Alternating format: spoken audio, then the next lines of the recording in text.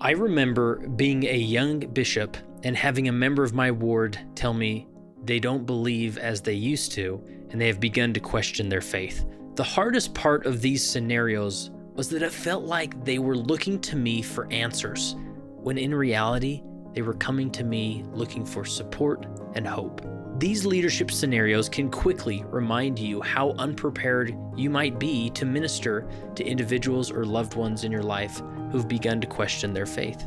This is why Leading Saints created the Questioning Saints Library, where we interviewed over 20 experts with the intent to better understand how we can help individuals who are starting to question their faith.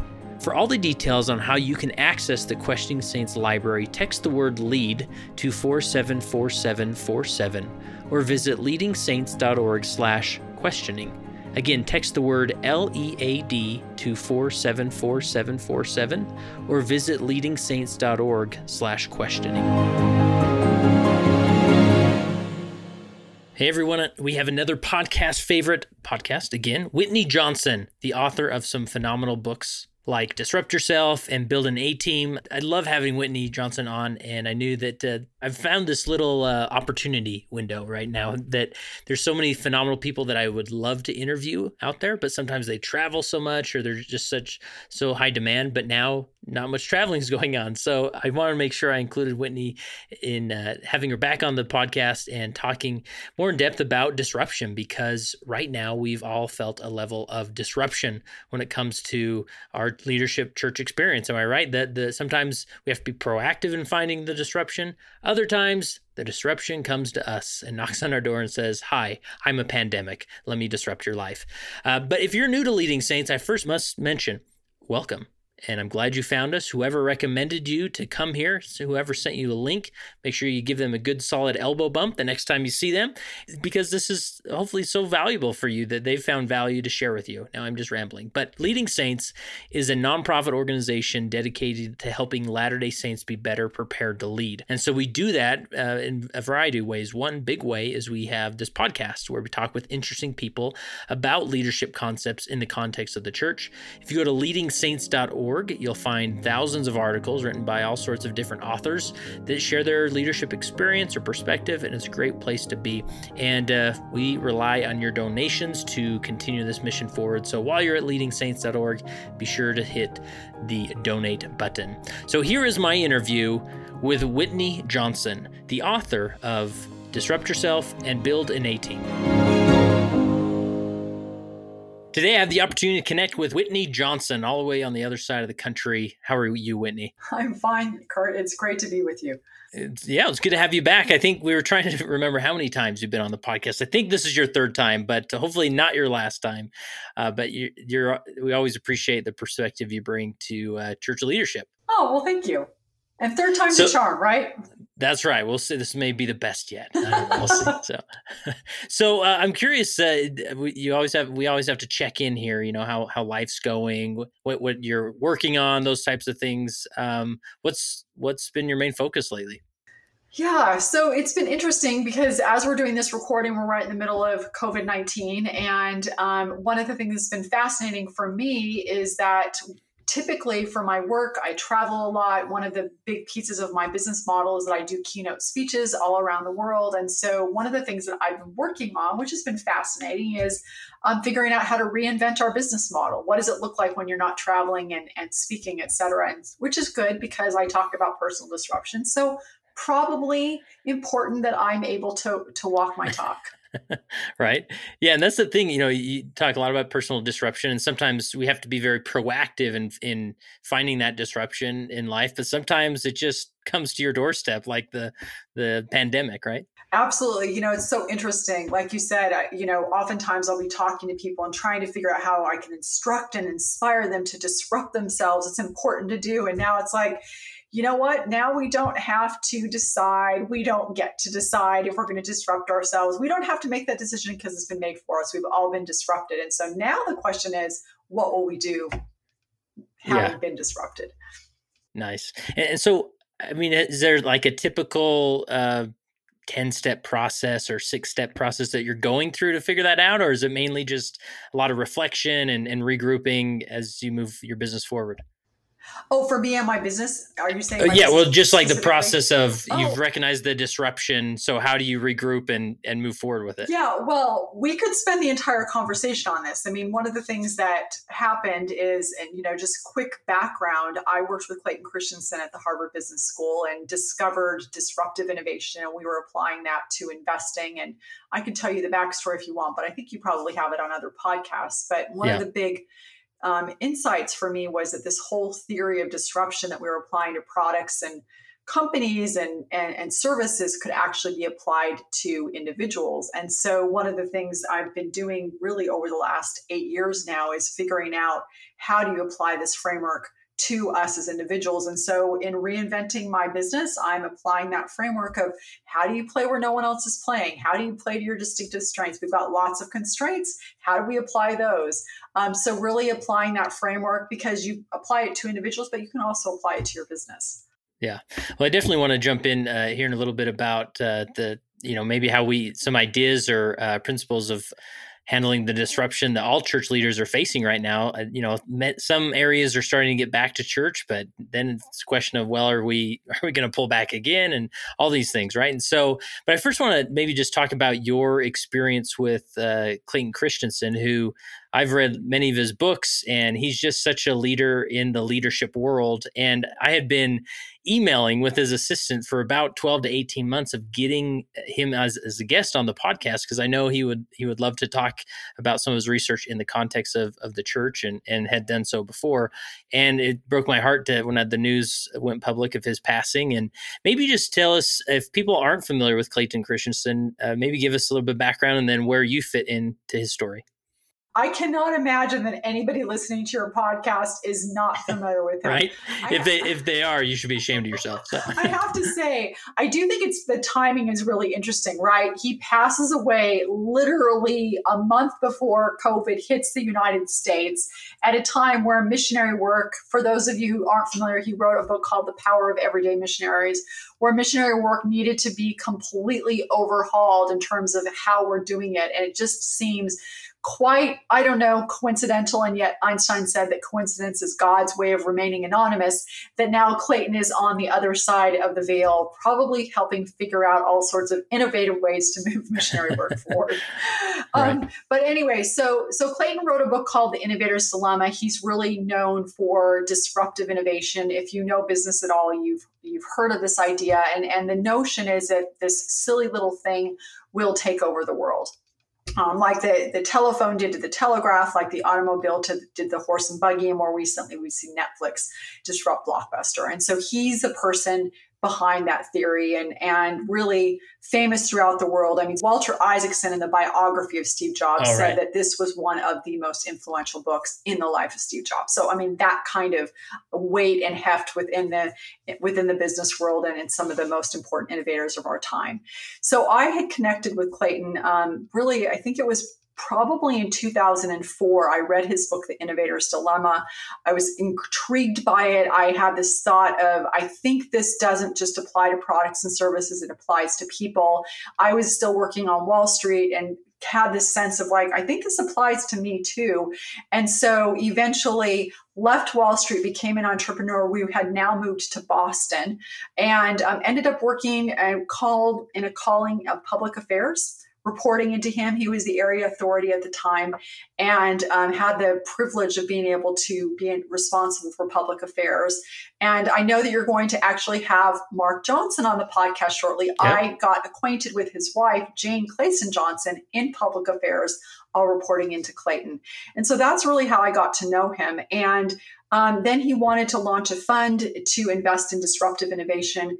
And he knew of my background on Wall Street and asked me if I would join him and his son as a founding partner in that fund. So what was interesting to me about Clayton is as I reflect on him, outside of my family, I would say there is no person who has had a greater influence on me. Between working with him in public affairs and then working with him in this business context for 6 or 7 years, one of the things I think was most meaningful to me is that he was the same at work and at church. You know, I would see him bring all of his intellectual firepower that he used in the classroom, in the academy at Harvard. He would bring it to his church calling. I mean, I would see letters and analysis that he had written, sending it to the brethren, for example.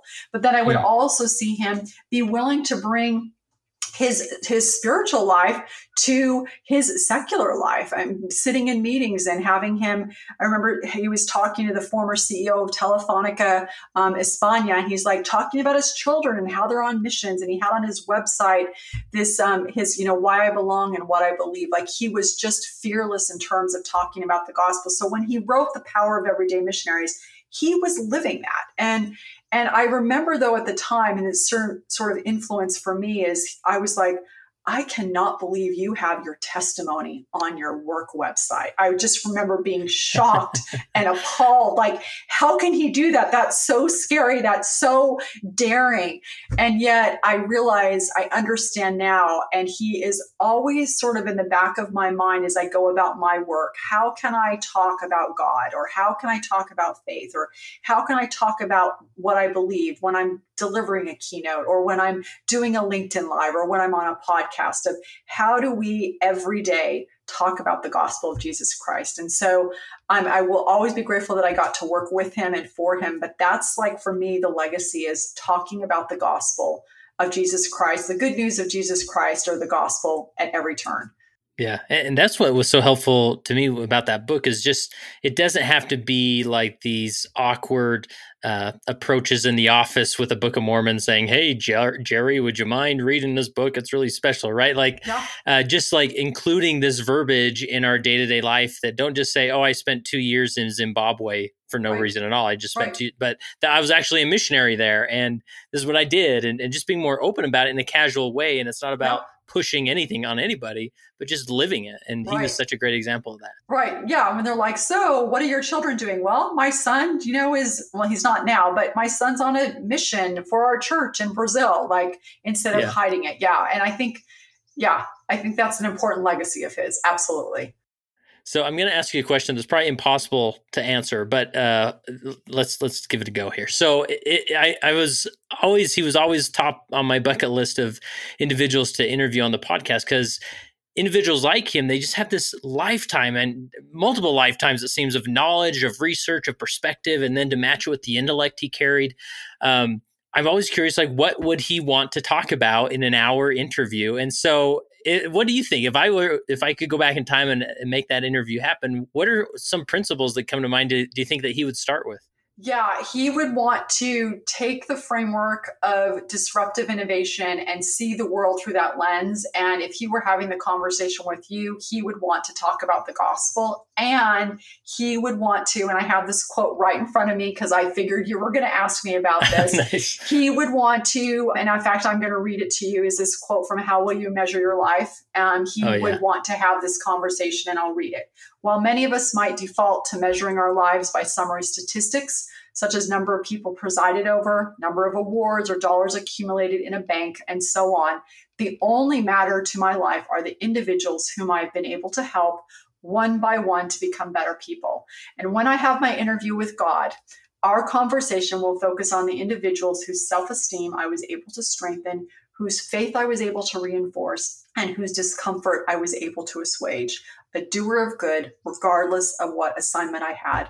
These are the metrics that matter in measuring my life. Oh, so good. I mean, it's so good. It makes you miss him even more. It does. And you know what Kurt's so wonderful is I went to his funeral, and what's fascinating is, we were in a stake center, and it went all the way back to the cultural hall, and every single person that talked all felt that they were the most important person in the world, including all 5 of his children. It was really a really powerful, lovely moment. Yeah. And it really does go back to that principle of just that one-to-one ministry, right? That no matter who it is who's in front of you, like, they're the most important person. And that's powerful. Yeah, I have to tell you one more story that really was meaningful to me. One of his children, I don't remember who, during the eulogies, said that when he first started teaching, he was getting his ratings back, and he was sort of middling, not a great teacher. And we all know that when he passed away, he was considered a great teacher. And what turned it for him is that before he would go into a class, he would pray. And that was so impactful for me and really made me think, like, every time you and I get on a Zoom call, we have this conversation that we're having right now. We are interviewing someone. Whatever it is we're doing, are we taking a moment and praying and thinking about the person that we're about to talk to? And I think, and once he started praying about his students, that really turned the tide in terms of his ability to influence their lives. Yeah. Wow. That's powerful. Great. Such a great example. And I'm reflecting back on that quote you read by him, that so many times it's easy to define ourselves, it's easy to sort of say, yeah, I shouldn't define myself in my secular roles or accomplishments. I get that. But I think I need to be in certain callings to show that God's not disappointed in me. But to even in that context, put that aside and say, really, the calling doesn't matter. Like, the ministry can still happen with each individual. It's the ministering. Yeah. Yeah. That's awesome. Any other thoughts or principles do you think he'd want to touch on? Is that good summary? Doer of good, regardless of what assignment I had. I think that for me encapsulates it. Perfect. So let's talk about, as far as like disruption that we're all feeling at this point in leadership. And, I've gotten the emails from the bishops and Relief Society presidents who were so engaged and on a roll or finding some momentum. And now they think, man, I'm having a really hard time finding purpose and intention in all this. And so where should we start this conversation as far as disruption in the context of this pandemic and in our church callings? Yeah, it's such a good question. So maybe let's start with my own experience. So I just got called probably, I think it was in February, to be in the Stake Relief Society presidency. So I'm the counselor responsible for missionary work. And we started off and we were really excited. And, one sort of big part of your calling is that you go do training and, you visit the wards, et cetera. And we did one training, maybe two trainings, and then the pandemic happened. And so all of a sudden, I didn't know and had not met in person a lot of the people over whom I had stewardship. And so that's been a really interesting challenge and I think this goes back to this idea of the one is, how do you minister to people? How do you develop a relationship with people that you haven't actually met in person? And while I'm comfortable with Zoom, because I use it every day with my work, I also know that a lot of people don't use Zoom all the time. And so it's not super comfortable for me to say, well, let's develop a relationship having a call over Zoom. And so that's been an interesting challenge. I will say, one thing that I discovered is that we would talk to our Relief Society president, like, what do we need to do? And it felt like, okay, we need to really focus on praying about the people that we're ministering to, we're working with, pray to them, pray about them by name. Also really listen to the Spirit and send out emails or communications that seem to make sense even when they don't. I'll give you a great example. So around Mother's Day, I was like, okay, I'm going to send out an email around Mother's Day and how sometimes it's hard to have Mother's Day. And no one responded, right? So that's one of the things too I'm finding is I'll send out these, text messages or emails and like no one responds. I'm like, okay, I am doing a terrible job with my calling. But then a couple weeks later, our Stake Relief Society president said, let's do a Zoom call presidency meeting. So with the presidency of that ward, with the Stake Relief Society presidency. And two things happened, which were really valuable and really good, is while people may not want to do things one-on-one, we have found that by having presidency to presidency and her just opening it up and saying, let's talk about these 4 questions. Like, tell us about a time, what's it like having church at home? Tell us about your experience, and then asking people to share that experience. Well, as we did that, one of the sisters said, oh yeah, I'm about to go home. I've been really nervous about going home. So she's a younger sister, just newly married. And she said, but then, oh yeah, you sent me that email about, I think it was the Are We Not All Mothers by Sherry Dew. And she said, that really made me feel better. And I thought, oh, okay, so we are able to have an impact. It may not just be quite so obvious because we're not seeing people face to face. So that's been an interesting challenge. And I think it requires that we're actually willing to be more reliant on the Spirit. Yeah. And it sounds like, not just what you can do, but how it's structured, right? Like you found a structure or a venue in which you could maybe communicate effectively and which worked well, and you went with it. Yeah. But you know what, Kurt's also been interesting is I've had a couple of people who I minister to who've said to me, don't reach out to me so much. Like it's too much. They're like, Yeah. we're good. We're good. We don't need it. And you're like, oh yeah, like you have to remember some people need more, some people need less. And so that's been an interesting thing as well. Have you found that some people want more, some people want less? Yeah, for sure. I mean, even with my, my own family, we found we found a rhythm in things and a routine, and, we can sort of tell when people are trying harder than they need to. But at the same time, I always remind myself they're trying to they need some purpose as well. And maybe they're finding purpose in this. But at the same time, I assure them, like, don't worry too much about us. We're good for the most part, but we always just appreciate whatever you do. So, yeah. So you mentioned the 4 questions. Is that just an arbitrary number that you pulled out, or do you have these 4 questions that you go through with as you are in these conversations? 4 questions, but they're different every time. So, for example, we had a conversation. So I live in Virginia. My husband teaches at Southern Virginia University, and we were having a conversation with the Stake Relief Society presidency for the YSA stake, just to kind of support each other. And one of the questions that they asked was, tell us about what your experience was as a YSA. And so the person, each of us would take a question, we would share that experience and then open it up to the sisters to share their experience. That was fascinating because, most of the women on that call were in their 40s and 50s, maybe their 60s. And it's very easy to say, oh, well, everybody else had an idyllic YSA experience. And then everybody started talking and you're like, oh my goodness, like every single one of these women who are these faithful, devout women now in their 40s and 50s and 60s, most of them, in fact, all of us had some really difficult challenges when we were that age. One woman's mother died when she was 18. Another person felt completely alienated, like no one cared about her. And just recognizing that time of life for YSAs is just difficult and probably no one's having an idyllic experience. And so that was very revealing and inspiring. And the Spirit came and we all felt very connected to each other just by asking those open-ended questions. Yeah.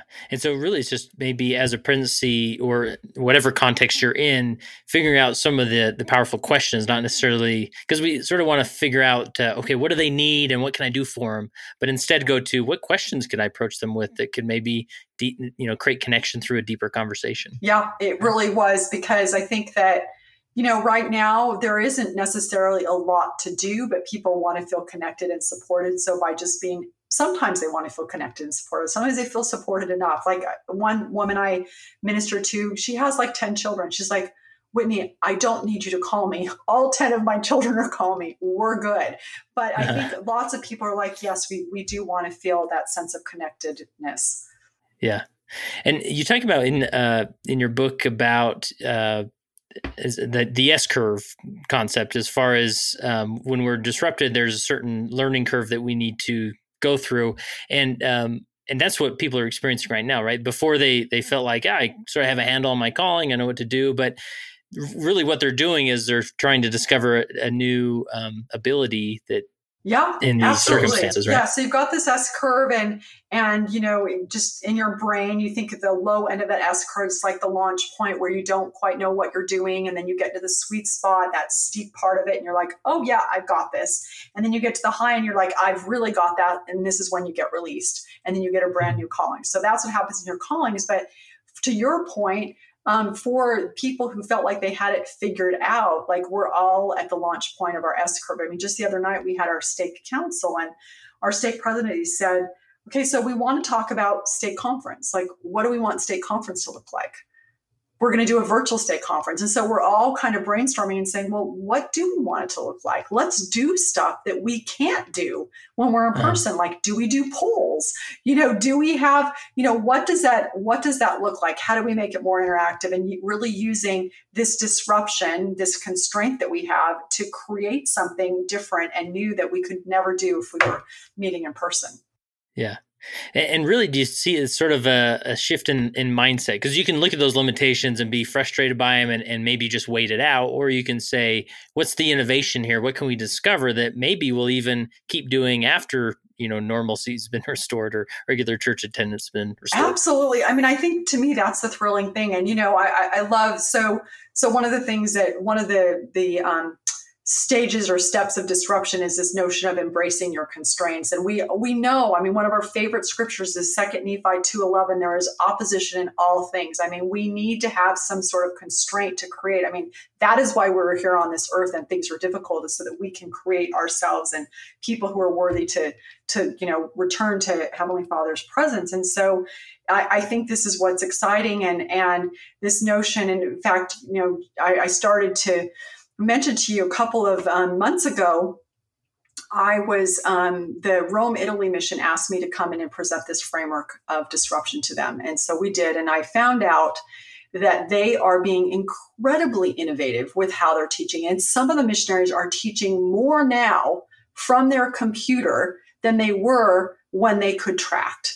And wow. Another missionary put together a video, an entire video doing a remake of Man's Search for Meaning. Right? Is that what it is? Uh-huh. Remember that video? So, yeah. Yeah, I do. Or Man's Search for Happiness. Anyway, I'm getting it confused with Viktor Frankl. Yeah, and the church made it a few times, right? Yeah, like it's a classic. You know what I'm classic. talking about, right? Yes, absolutely. They completely redid it on their phone and then posted it online. And I'm like, that is a constraint. If they'd been out tracting, they would never have been desperate enough. Necessity is the mother of innovation. What are we going to do? And what I think is exciting about this is that you've got all these digital natives. Missionary work was already really stalling, certainly in the United States. You can't get into people's houses. And this COVID-19 is just going to accelerate how we do missionary work. And that constraint will become a tool of creation. And that to me is exciting. Yeah. And I love to hear those stories of different innovative ideas, especially in missionary work. And a lot of the time, like obviously that constraint comes, but would you say there's a certain level of permission needed from maybe the mission president, whether it's encouraging or stimulating that, right? And that permission really enables people. I think there's some element of that. I mean, there has to be this sense of safety. And from what I remember, I mean, this is President and Sister Smith, I mean, they're really encouraging their missionaries to innovate. But one of the things I think is exciting, and if you start to look at the history of the church, a lot of the major innovations have come not from the prophet, but from ground up. I mean, whether it's seminary, whether it's the addiction recovery program, whether it's Relief Society, whether it's the Ward Mission Plan, those were all innovations that started with individual members of the church. Super exciting. Yeah. Yeah. And, the more we can create that safety, and it's amazing the ideas that can come out. I mean, the mission president could have sat around for weeks and weeks and he would have never come up with some of these ideas that his missionaries are doing. Right. And then when they did it, they celebrated it and said, go get them. And so then the missionaries do more of it. Yeah. And so when you present to like that mission in Rome, was there certain principles that you walked into that discussion with, or how did that go, and what did you learn from it, or what principles came to the surface? Well, first of all, I just remember when we first started, and we said an opening prayer. I just remember I felt the Spirit really strongly, and so it was just this reminder. It's been a long time since I've been a missionary, and so just this reminder of how God is really caring for and aware of his missionaries. So I would say that was the first really wonderful experience for me that I had. But what I did is I basically walked the missionaries through the 7-point framework of personal disruption. So like this idea of taking the right risks, of taking on competitive versus market risk, and more specifically, the notion of when you're disrupting, you're focused on creating versus competing. And so as they're going throughout their work, how do you play where no one else is playing, like this video? And you think about this notion of creation. I mean, we spend a lot of our time in the temple learning about creation. We know Elder Uchtdorf said, the deepest yearning of the human soul is to create. And so I talked about, okay, so here you are, you've been disrupted, you've got to play somewhere. Why not play where no one else is playing and really focus on creating rather than competing with how you think your mission should have been? because your mission is totally different than what they thought. So don't compete with the expectation of what you thought it should have been, but instead say, here is what is. What am I going to create? And so I took people through each of those, the take the right risk, create versus compete. And then try to, when I could, bring in a scripture that would summarize it. And one of my favorite quotes, and this is not a scripture, but this notion of amateurs compete and professionals create, and just getting people to think and apply these business principles, providing scriptures where possible, to just help them think about, okay, so what can I do? Like, here's a framework. I've been disrupted. How can this framework help me see my way forward? Yeah. No, that's powerful. And I appreciate that sort of the challenge of creating, because what I've seen, generally speaking, is a lot of leaders feel like it's their responsibility to sort of spiritually entertain. Like, okay, we're going to do this Zoom thing, like, let's get his award and do this Zoom thing or whatever it is. Or they feel like, well, we've got to engage them somehow in the gospel. And so we'll have a testimony meeting online or whatever. But instead of shifting that to more of like, how can we actually challenge those in our words to create something that's actually going to add to our overall culture, regardless if we're attending church regularly or not, right? So yeah, that's a powerful process to go through. Yeah, absolutely. Anything else as far as the disruption, your research in disruption goes? I know we've talked a whole podcast on it, but in this context, anything that you wanted to hit on before we move on? Yeah, I think one other thing I would like to just talk about briefly, because I think this is really important in the context of what's happening right now, is just, if you think about the theory of disruptive innovation, I mean, basically what you're doing is you're saying, if I've got this sort of vertical line that I'm calling the y-axis, I might be at a 12 on that. And my church life is sort of over one, up one, over one, up one. And when you choose to disrupt yourself, you're basically moving down that Y from a 12 to an 8, because you believe that in the future you can be over one, up 3, or over one, up 5.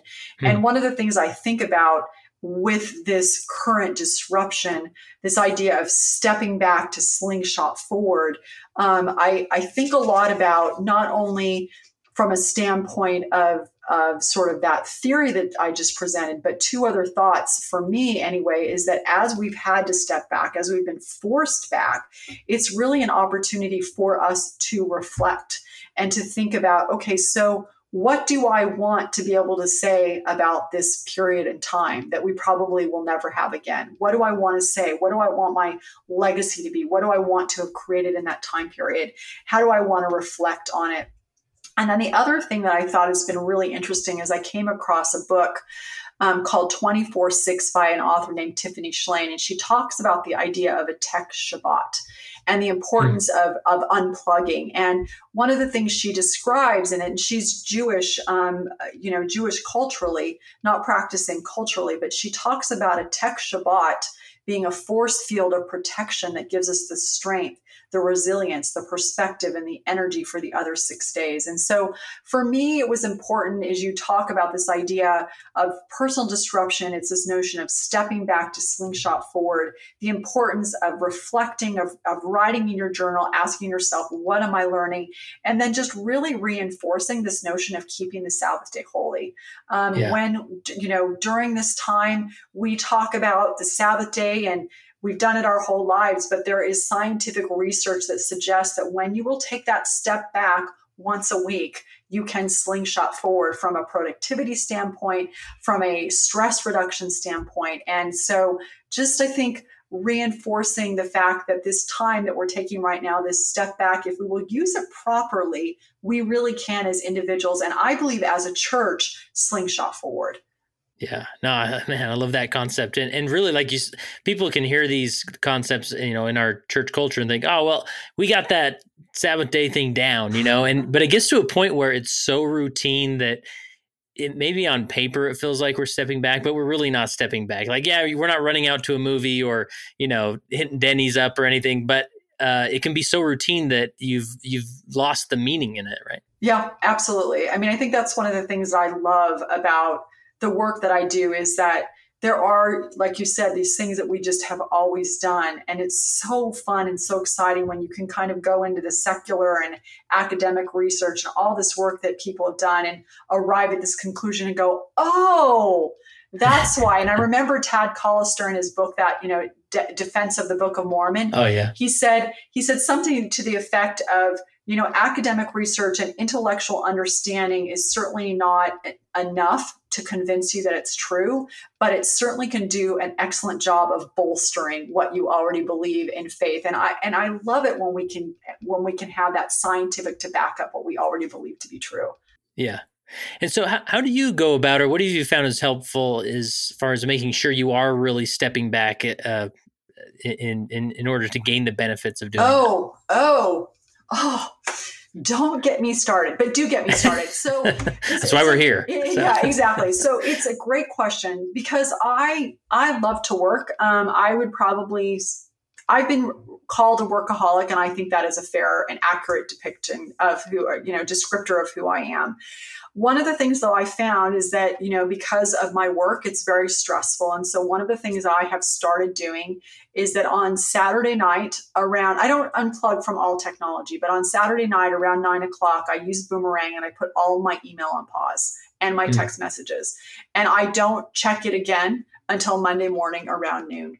So that I probably don't do text because that's more church, but my email, I don't check it. I don't read it. I don't do any of that on Sunday because I know that if I will take that step back and put myself in a more spiritual place, I will get the regeneration that I need in order to move forward in my life. So that's the one, really that has been huge, is to not check my work email on Sunday and not to work.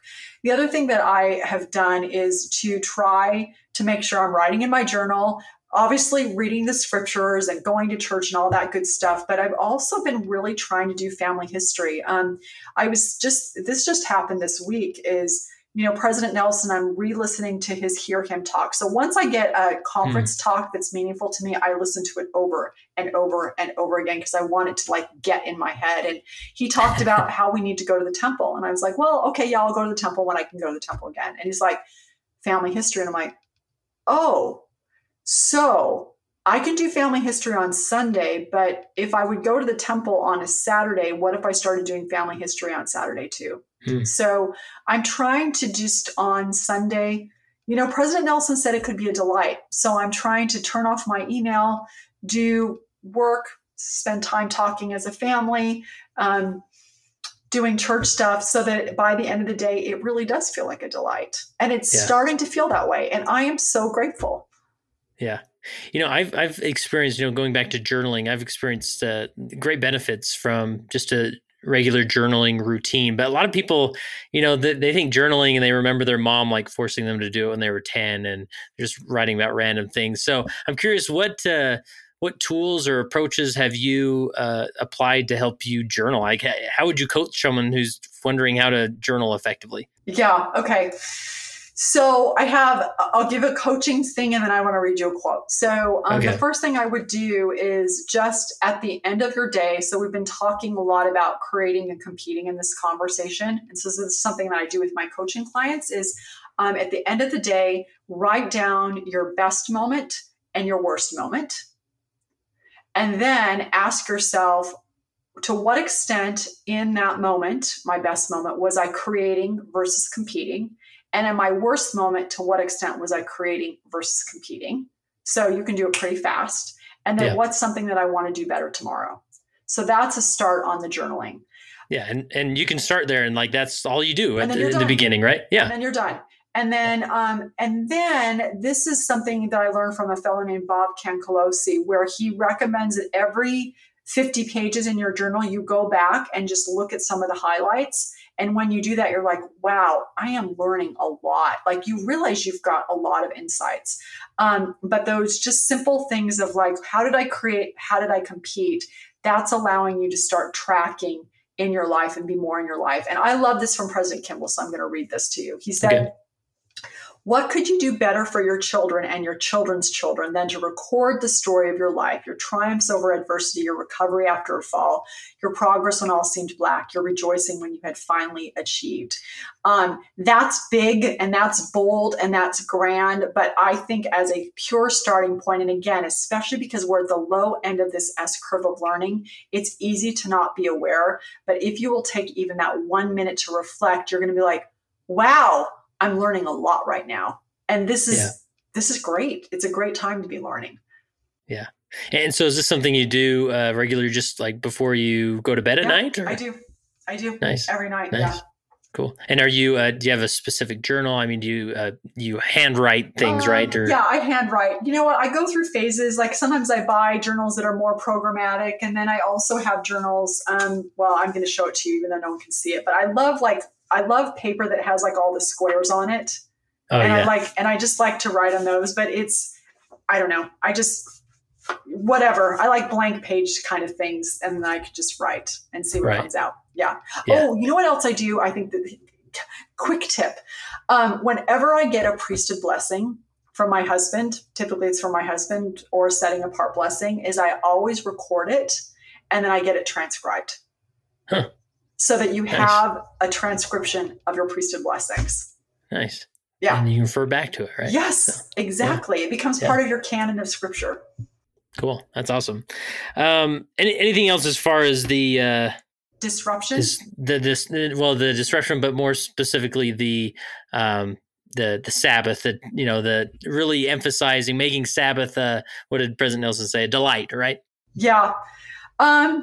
Okay, now that you asked me, I'm going to read you one more quote because I love thinking about this. So a couple years ago, I found this book called Sabbath. It was by a man named Wayne Muller, and I think he's Protestant. I don't know. He's Christian denomination. I'm not sure which. And he was quoting a guitarist by the name of Oscar Castro Neves. And here's what he said. And so I'm going to read this to you, but I want you to think of this in the context of the Sabbath. Here's what he said.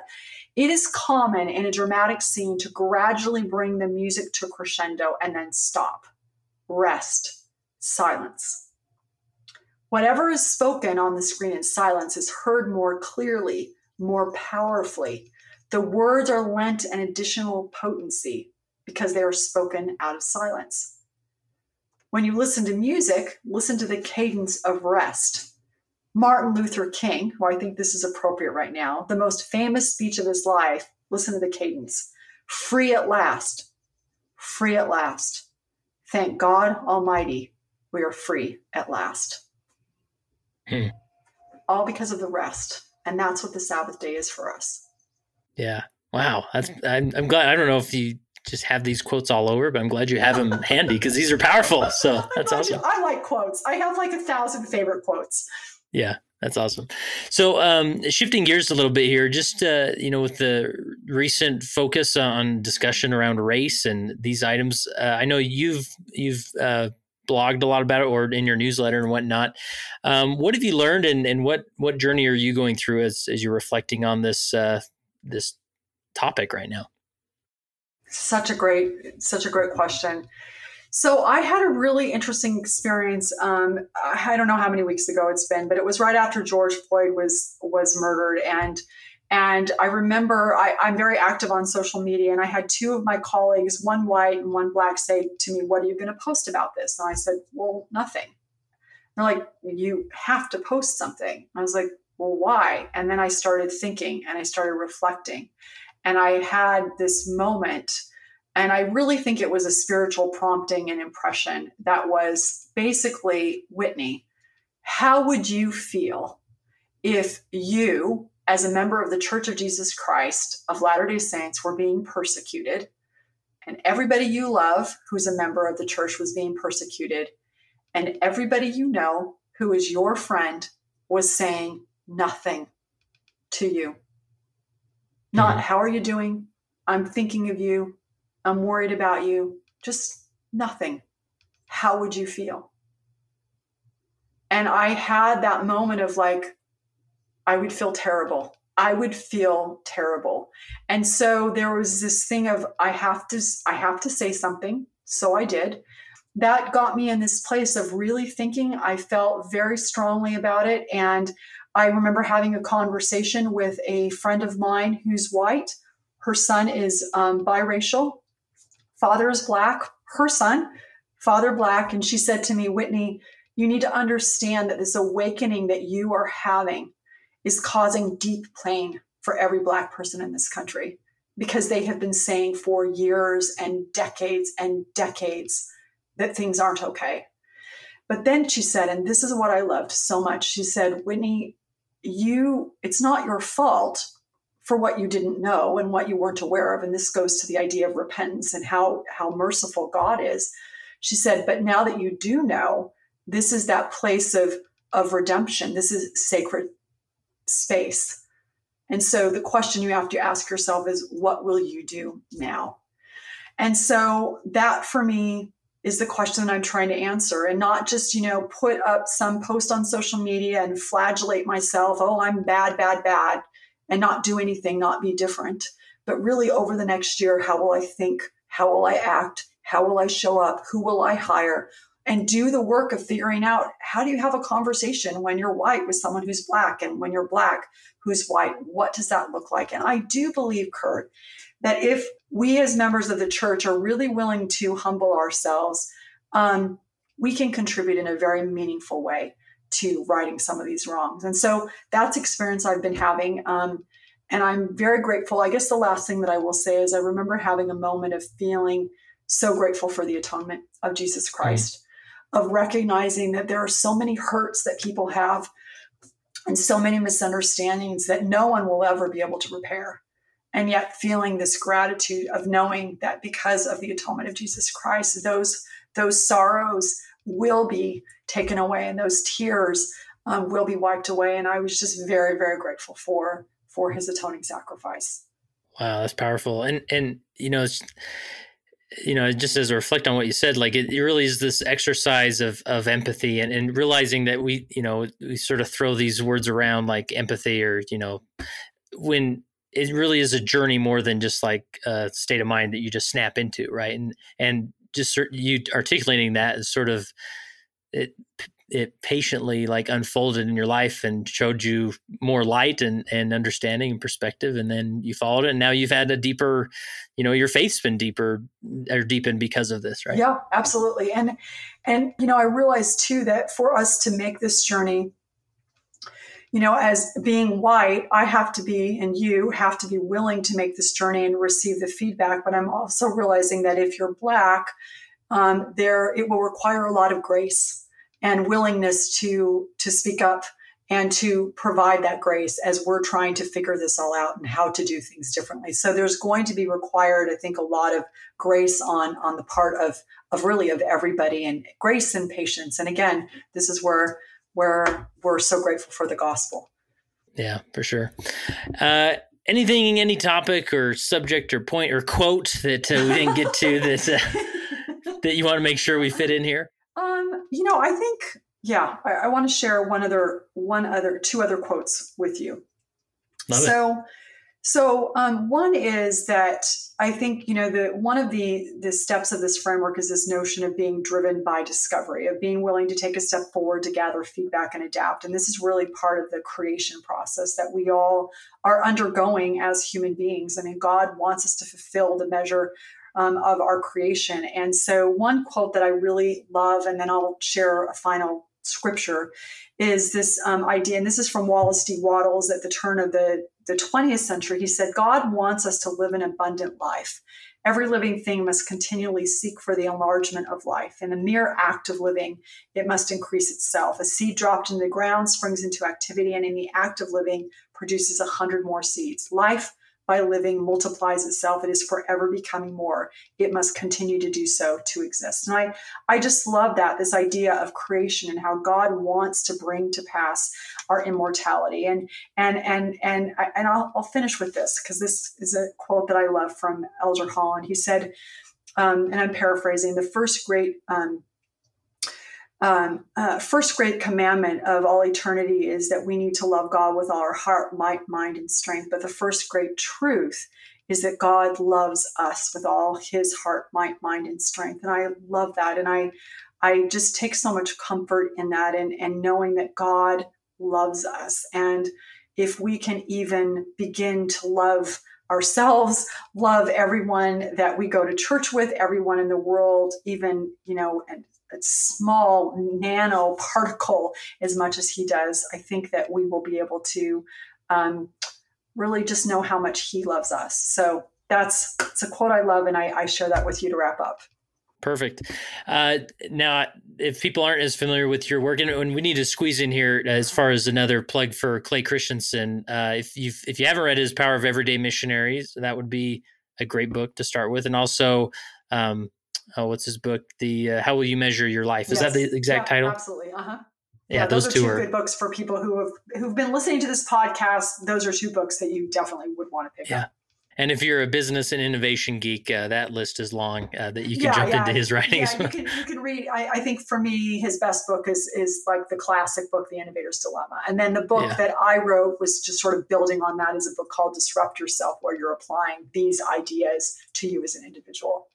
Nice. And if people want to follow you, I mean, you're a fellow podcaster yourself. Have a great podcast. What else do you want to plug here? Yeah. Oh, well, thank you. So I think you can go to whitneyjohnson.com and or listen to our podcast wherever you listen to podcasts. It's called Disrupt Yourself. And I think, really focusing on what's happening right now. I think it's episode 153. It's called Keep Planting Cherry Trees, which is a riff on when Brigham Young and Wilford Woodruff were crossing the plains, and the importance of, even though it feels like the world's coming to end, we need to just keep planting cherry trees. So you can listen to that episode.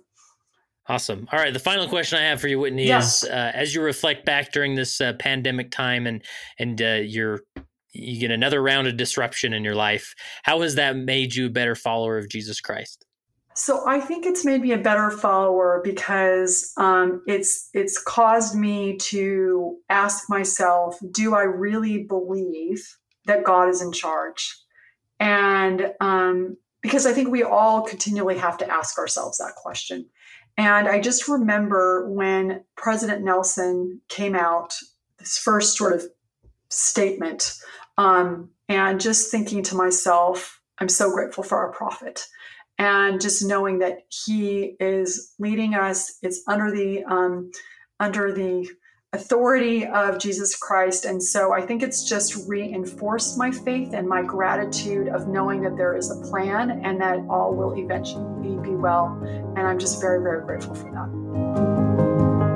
That concludes my interview with Whitney Johnson. A big thank you to her. It's individuals like these, like influencers like Whitney Johnson, who is paid to go all around the world to share of her perspective and knowledge. And it's always great having her on the podcast like this. But I don't think you quite understand just how much support these individuals give us as an organization at Leading Saints. Just after we stop the recorder, she gave me a list of names of individuals I could reach out to that would be phenomenal guests, and it would add to the perspective here at Leading Saints. So a big thank you to all those individuals who see what we're trying to do and contribute in such valuable ways. And definitely those books we mentioned from Clay Christensen and Whitney's books, like these are must reads. Like if I was to create a list, and someday I will, of the top 50 books that leaders need to read, like church leaders need to read, or lay leaders need to read, like the Harold Brooks would be on it, along with Clayton Christensen. They're just so impactful, inspiring, and like Whitney, you'll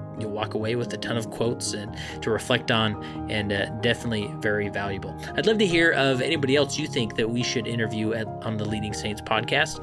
Be fun, especially in our How I Lead segments. So, whether it's a Relief Society president, a Young Women's president, a high counselor, any of these random callings that we have, if there's a sort of a standout individual who's definitely disrupting in a positive way, being a positive deviant in some of these callings, maybe reach out to me at leadingsaints.org/contact and let me know, and we'd love to reach out to them and see if they'd be open to an interview. And then finally, be sure to put this link in an email, share it with somebody you know who could benefit from not only this one, but many other episodes at Leading Saints. And remember, text the word LEAD to 474747 to gain access to remarkable interviews in the Questioning Saints library so that you are better prepared to minister to those who've begun to question their faith. It came as a result of the position of leadership which was imposed upon us by the God of heaven, who brought forth a restoration of the gospel of Jesus Christ. And when the declaration was made concerning the only true and living church upon the face of the earth, we were immediately put in a position of loneliness, the loneliness of leadership, from which we cannot shrink nor run away, and to which we must face up with boldness and courage and ability.